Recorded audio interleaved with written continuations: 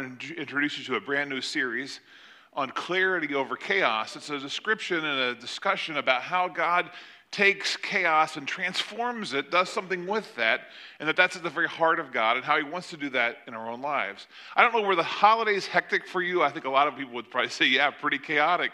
It happens every year. Every year we think, I don't want it to be that busy the next time. I want to slow it down and spend more time with people and less time hurrying around doing things. But every year we get caught up in it all.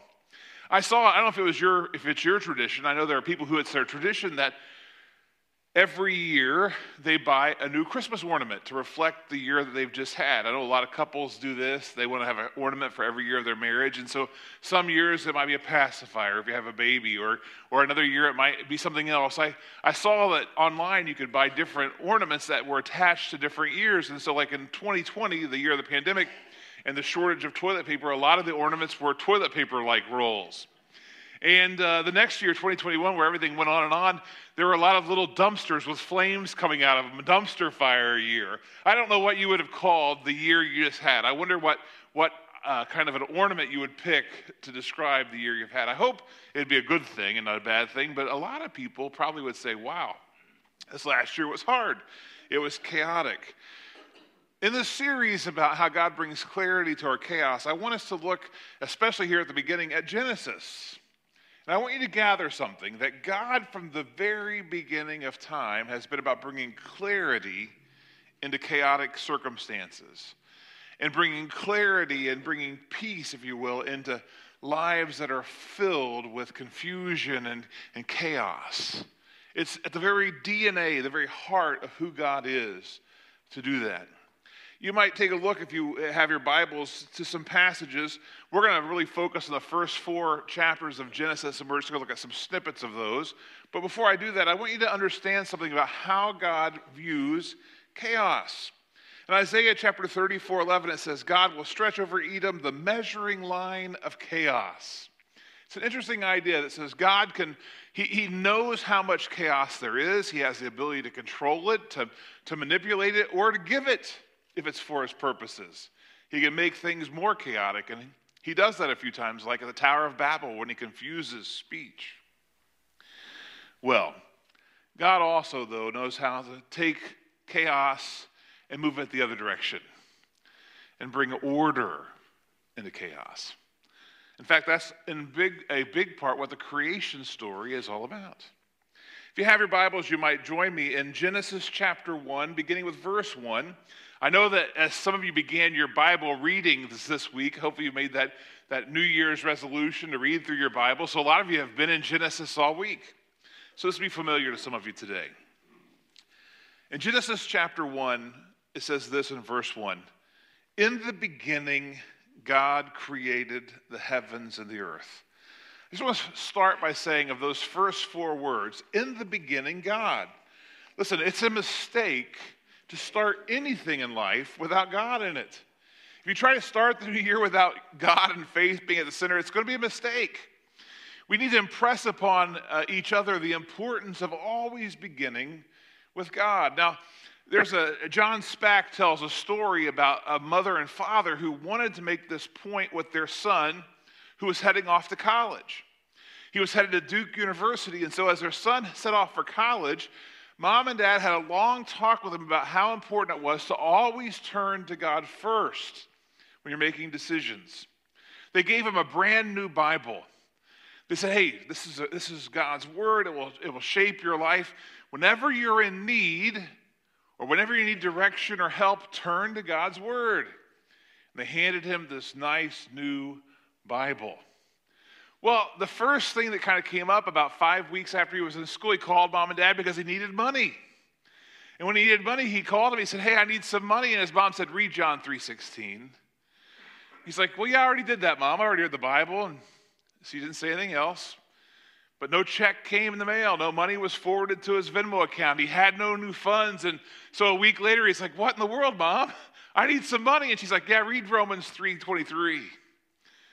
He's like, I already did that, Mom. I already read the Bible. His mom said, son, you're lying to me. Because if you turned to John 3:16, you would have seen I put a $20 bill between the pages. And in Romans 3:23, you would have seen I put another $20 bill. You would have had what you needed if you had started with the Word. You would have what you need. It is a mistake to start anything without first going to God. If you try to build a relationship without God in it, it's going to end in failure. You try to start a new venture and you don't include God in it, don't be surprised when it blows up. But if you begin with God, you're on the right footing, the right foundation to build on. That's why I always tell people in their marriages, start with a foundation of faith. Just think about this as you start a marriage, right? If you start a marriage without God in it, you're missing one huge component that is necessary for successful marriage: forgiveness. The foundation of faith is a foundation based on grace and forgiveness. And the key to a successful marriage is in large part the ability to forgive each other when you mess up, because you're going to mess up. Begin with God. Begin with faith. Well, the origin story continues with this picture of God bringing order to chaos. Verse 2, listen to the chaotic state the world's in. Now the earth was formless. It was empty. Darkness was over the surface of the deep. But the Spirit of God was hovering over the waters. And I want you to gather two things here. While the world starts in chaos, God's not far away. And even when you in your life experience overwhelming chaos and confusion, God is not far away. That's why the Bible has these reassuring verses like, if you seek me, you'll find me. Or call on me while I may be found. He's not far away, even if it feels like it. He's not as far away as you think. For whatever reason, God sends to hover near the chaos. And he hovered near the chaos of this formless void that was existing. But God changes the chaos. Listen how it says in verse 3. God said, let there be light. And immediately there was light. There was clarity.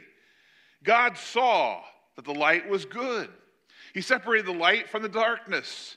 He called the light day, and the darkness he called night. There was evening. There was morning, the first day. Then God said, let there be a vault between the waters to separate water from water. So God made the vault. He separated the water under the vault from the water above it. It was so, and God called the vault the sky. There was evening, there was morning, the second day. God was bringing order to the chaos. Now, check this out. A world without God will always be a world filled with chaos. A world without God or a life without God will be a world or a life without that has chaos. The good news for us is there is a God in the world, and he longs to bring clarity into our circumstance. 1 Corinthians chapter 14, verse 33 says, God's not a God of disorder, but of peace. He longs to bring that in. The King James Version that says he's not the author of confusion. He's not about confusion. He's about bringing clarity. And God brings clarity into the chaos. I like how Genesis 1 ends. Genesis 1:31 ends this way. After God's made the whole world, he's made all the creatures, all the things. God looks over everything he's made. And it was very good. After going and working for 6 days, the chaos has become something fantastic. Now, I need to think about this for a minute. Why did God take 6 days? God could have instantly said, this is how it's going to be, and it would be done. But he demonstrated something to us in how he addressed the issue of creation. He did it over time. One of the frustrations that people have when they have clarity, when they have chaos in their life or a difficult circumstance, we want God to fix it today, instantly. Make my problems go away. But I want you to get that even in dealing with the chaos of the universe, God took 6 days. He worked consistently through time to accomplish a goal. And God is doing that in your life and in mine. He's working over time. It's not that he instantly solves all my problems or yours. And that's frustrating sometimes. But our hope is that he who started a good work in us will bring it to completion. And that in the end, just like God rested on the seventh day and said, this is really good. That as we come to the end, we can look over what God did and say, wow, this is really good. What God has done is good. And we can enter our rest in peace. God is good at bringing clarity and order into the chaos. There are other forces in our world.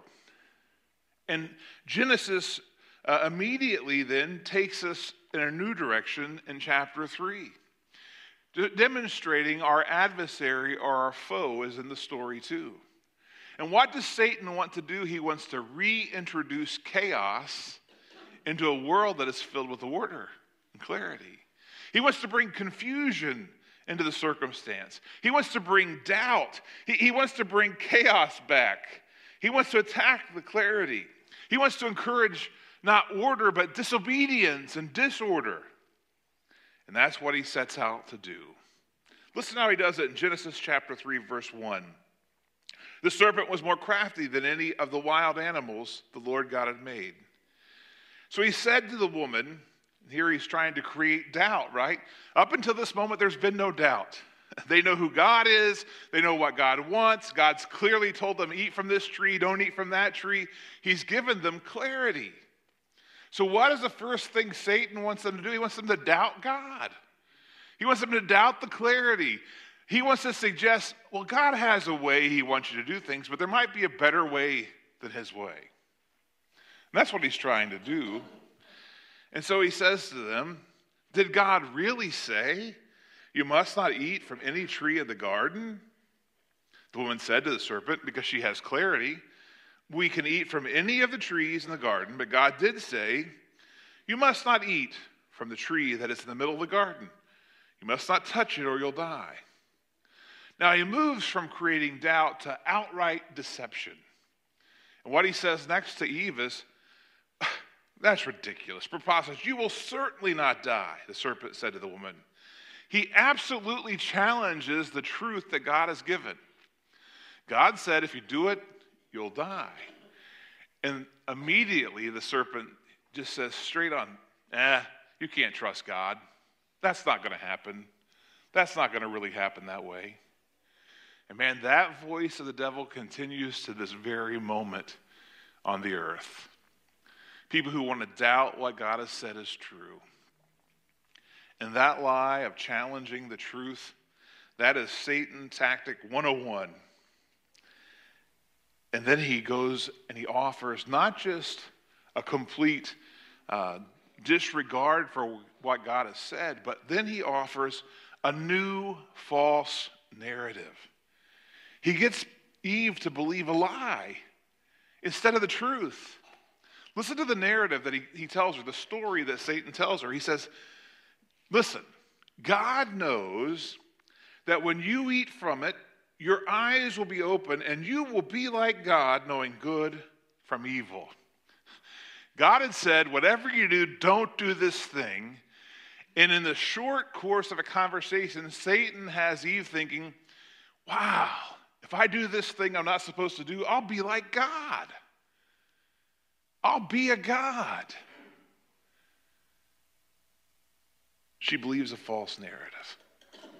Unfortunately, and don't miss this, abandoning God's plan always leads to chaos in our life. Abandoning God's plan always leads to chaos, to pain, to anxiety, and to brokenness. Amen. Listen to what happens. When the woman saw that the fruit of the tree was good for food and pleasing to the eye, also desirable for gaining wisdom, she took some and she ate it. She also gave some to her husband who was with her, and he ate it. Then the eyes of both of them were open. They realized they were naked, so they sewed fig leaves together. They made coverings for themselves. Then the man and his wife heard the sound of the Lord as he was walking in the garden in the cool of the day. And they hid from the Lord God among the trees of the garden. Wow. Instead of this being something that had been great, like promised, it immediately led to guilt and shame and fear. But the Lord God called out, where are you? Listen, if you've made some big mistakes in your life, God calls the same thing out to you today. Where are you? Are you where you're supposed to be? Where I want you to be? Or are you somewhere else? The best thing that Adam does is he doesn't keep hiding from God, but he turns to God and he answers him. He said, I heard you in the garden, and I was afraid because I was naked, so I hid. And God said, well, who told you you were naked? Have you eaten from the tree that I commanded you not to eat from? The man said, well, the woman you put here with me, she gave me some fruit of the tree, and I ate it. And the Lord said to the woman, what is this thing you've done? The woman said, well, the serpent, he deceived me, and I ate. It all seems so innocent, so simple. It probably took minutes to move from paradise to the pain of fallenness. So many things in life seem that way. They seem they're going to be great, but they turn out very different. I don't know if you followed Gary Richmond. He wrote a powerful book called View from the Zoo. It's very popular. They made a movie from it. And he's quite the zoologist, knows a lot about animals. And he was a former zookeeper, and he wrote a story in his book, A View from the Zoo, about a woman who had found a baby raccoon. And I don't know if you've seen baby raccoons. They're cute. They're almost like little kittens. And in fact, they're very docile. They might bite you or nip you, but they're pretty docile animal. And a lot of people get a baby raccoon and they raise it. That's happened many times. But Richmond said there's a problem with doing that because he said around 24 months to 36 months, there's a glandular change that happens in raccoons. And while they've been docile before that change, once that happens, they become very aggressive. They'll attack you, they'll bite you. And given that a raccoon that weighs about 30 pounds has about the same amount of force in a fight of a 100-pound dog, it's a pretty formidable little creature. And so when Gary Richmond heard his friend say, I found this beautiful little raccoon, I've been raising it, he immediately warned her. He told her about what happens to raccoons. He said, listen, this is dangerous. You have in your house something that can hurt you. You need to release that thing into the wild. Don't keep that in your house anymore. And this was her response to him. Oh, it'll be different for me. Bandit would never hurt me. Richmond said 3 months later, she was in the hospital getting plastic surgery because she'd been attacked by this raccoon she thought would never hurt her. Well, Satan is so good at making things look so nice and neat and innocent, and they would never harm us. But Adam and Eve learned the hard way the perils of listening to his lies. It brought pain into their life, chaos into their life. And man, it brought so many things that were harsh. The Lord said to the serpent, verse 14, because you've done this, cursed are you above all livestock and all wild animals. You'll crawl on your belly. You'll eat dust all the days of your life. I'll put enmity between you and the woman, between your offspring and hers. But he offers this word of hope, even as he informs Adam and Eve in creation that things are about to change. He offers hope. And this is the hope he offers. He will crush your head, and you will strike his heel, the first prophecy about a coming Messiah. Then to the woman he said, I'll make your pains in childbearing very severe. As I said, disobedience makes life harder, more painful. With painful labor you'll give birth to children. Your desire will be for your husband. He'll rule over you. And to Adam he said, because you listened to your wife and ate fruit from the tree about which I commanded you, you must not eat from it. Curse is the ground because of you. Through painful toil, you will eat food from it all the days of your life. Things that were once easy suddenly become much harder. And I don't want you to miss this, that sin is like a weight. And when we engage in a sinful activity, it's like a weight is pressed upon us. And the more that we sin, the greater the weight becomes until it's almost unbearable and too difficult to carry it. And boy, Adam's going to feel some of the weight, the consequence of his sin. The earth produces thorns and thistles. He says, you'll eat the plants of the field, and by the sweat of your brow you'll eat your food until you return to the ground, since from it you were taken. For dust you are, and to dust you will return. I warned you, if you eat from the tree, you will surely die. And Adam, it's time to embrace now your mortality. Death is coming. Disobedience and death are tied together. But verse 21 of chapter 3 is interesting. God immediately sets to work. After driving them from the garden, he sets to work helping them adapt to living in a fallen world. And the first thing that he does is interesting. They had made their garments out of scratchy old fig leaves, but he gives them some new garments. God's in the clothing business, and he makes them garments of skin, presumably out of animal skins. Something else had to die because of sin, but God solved their problems. A very real one. A life of exposure by clothing them. There's one last thing I want to share with you today as we begin this series on chaos and clarity and how God brings clarity into our chaos.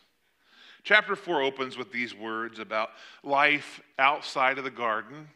Adam made love to his wife Eve. She became pregnant and gave birth to Cain. She said, with the help of the Lord, I brought forth a man. Later she gave birth to his brother Abel, and Abel kept flocks, and Cain worked the soil. In the course of time, Cain brought some of the fruits of the soil as an offering to the Lord. And Abel also brought an offering, fat portions from some of the firstborn of his flock. The Lord looked with favor on Abel and his offering, but on Cain and his offering he did not look with favor. So Cain was very angry. His face was downcast. But God was not distant and far off. He was near. And he speaks to Cain. He offers direction. He offers counsel. He offers instruction. He shares true wisdom with Cain. The Lord said to Cain, why are you angry? Why is your face downcast? If you do what is right, will you not be accepted? But if you don't do what is right, Cain, sin is crouching at your door. It desires to have you, but you must rule over it. Don't miss this. Before the horrible things that happen with Cain and Abel occur, God is trying to keep Cain on the right path, and he's trying to keep me and you on the path too. He doesn't want us to go down the wrong path and face those consequences. He wants good things for you and good things for me. But you know what happens. Cain rejects God's good counsel, and he slays and he kills his brother Abel. I hope no one here has ever or will ever err in the same way that Cain did, but I know we err in many other ways by failing to hear God's counsel and to heed it. At the end of his book, A Gentle Thunder, Max Lucado shares a story called Once There Was a Man, and I'd like you to hear it this morning. Once there was a man who dared God to speak. Burn the bush, God, like you did for Moses, and I will follow you. Collapse the walls like you did for Joshua, God, and I will fight for you. Still the waves like you did on Galilee, God, and I will listen to you. So the man sat by a bush. He sat near a wall. He sat close to the sea, and he waited for God to speak. And God heard the man. So God answered. He sent fire, but not for a bush, but for a church. He brought down a wall, but not of brick, a wall of sin. He stilled the storm, not of the sea, but of a soul. And then God waited for that man to respond. And God waited. And God waited. And God waited. But because the man was looking at bushes, not hearts, bricks, not lives, seas, not souls, he decided that God had done nothing. So finally the man looked to God and he asked, God, have you lost your power? And immediately God spoke back to the man and said, have you lost your hearing? Do you not hear what I've done?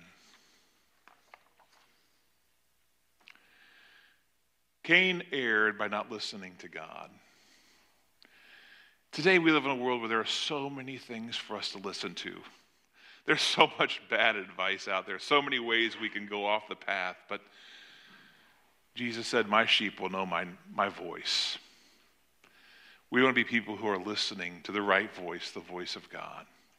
It's the only voice that will ultimately bring clarity to our chaos. Amen. I like how Genesis chapter 4 ends. There were a few people who got it. And Genesis chapter 4, verse 26 ends with these words. At that time, people began to call on the name of the Lord. Not everybody. Creation's going to spiral fast. We'll look at that next week. But there were always a few who got it. Jesus once said, many are called, but few are chosen. I pray that you and I will be among the few who call upon the name of the Lord, who heed his counsel, and let him bring order into the chaos of our life. If you're here today and you've never yet heeded his call, you've never yet given your life to Jesus, I encourage you to do that as we stand together and as we sing our hymn of invitation.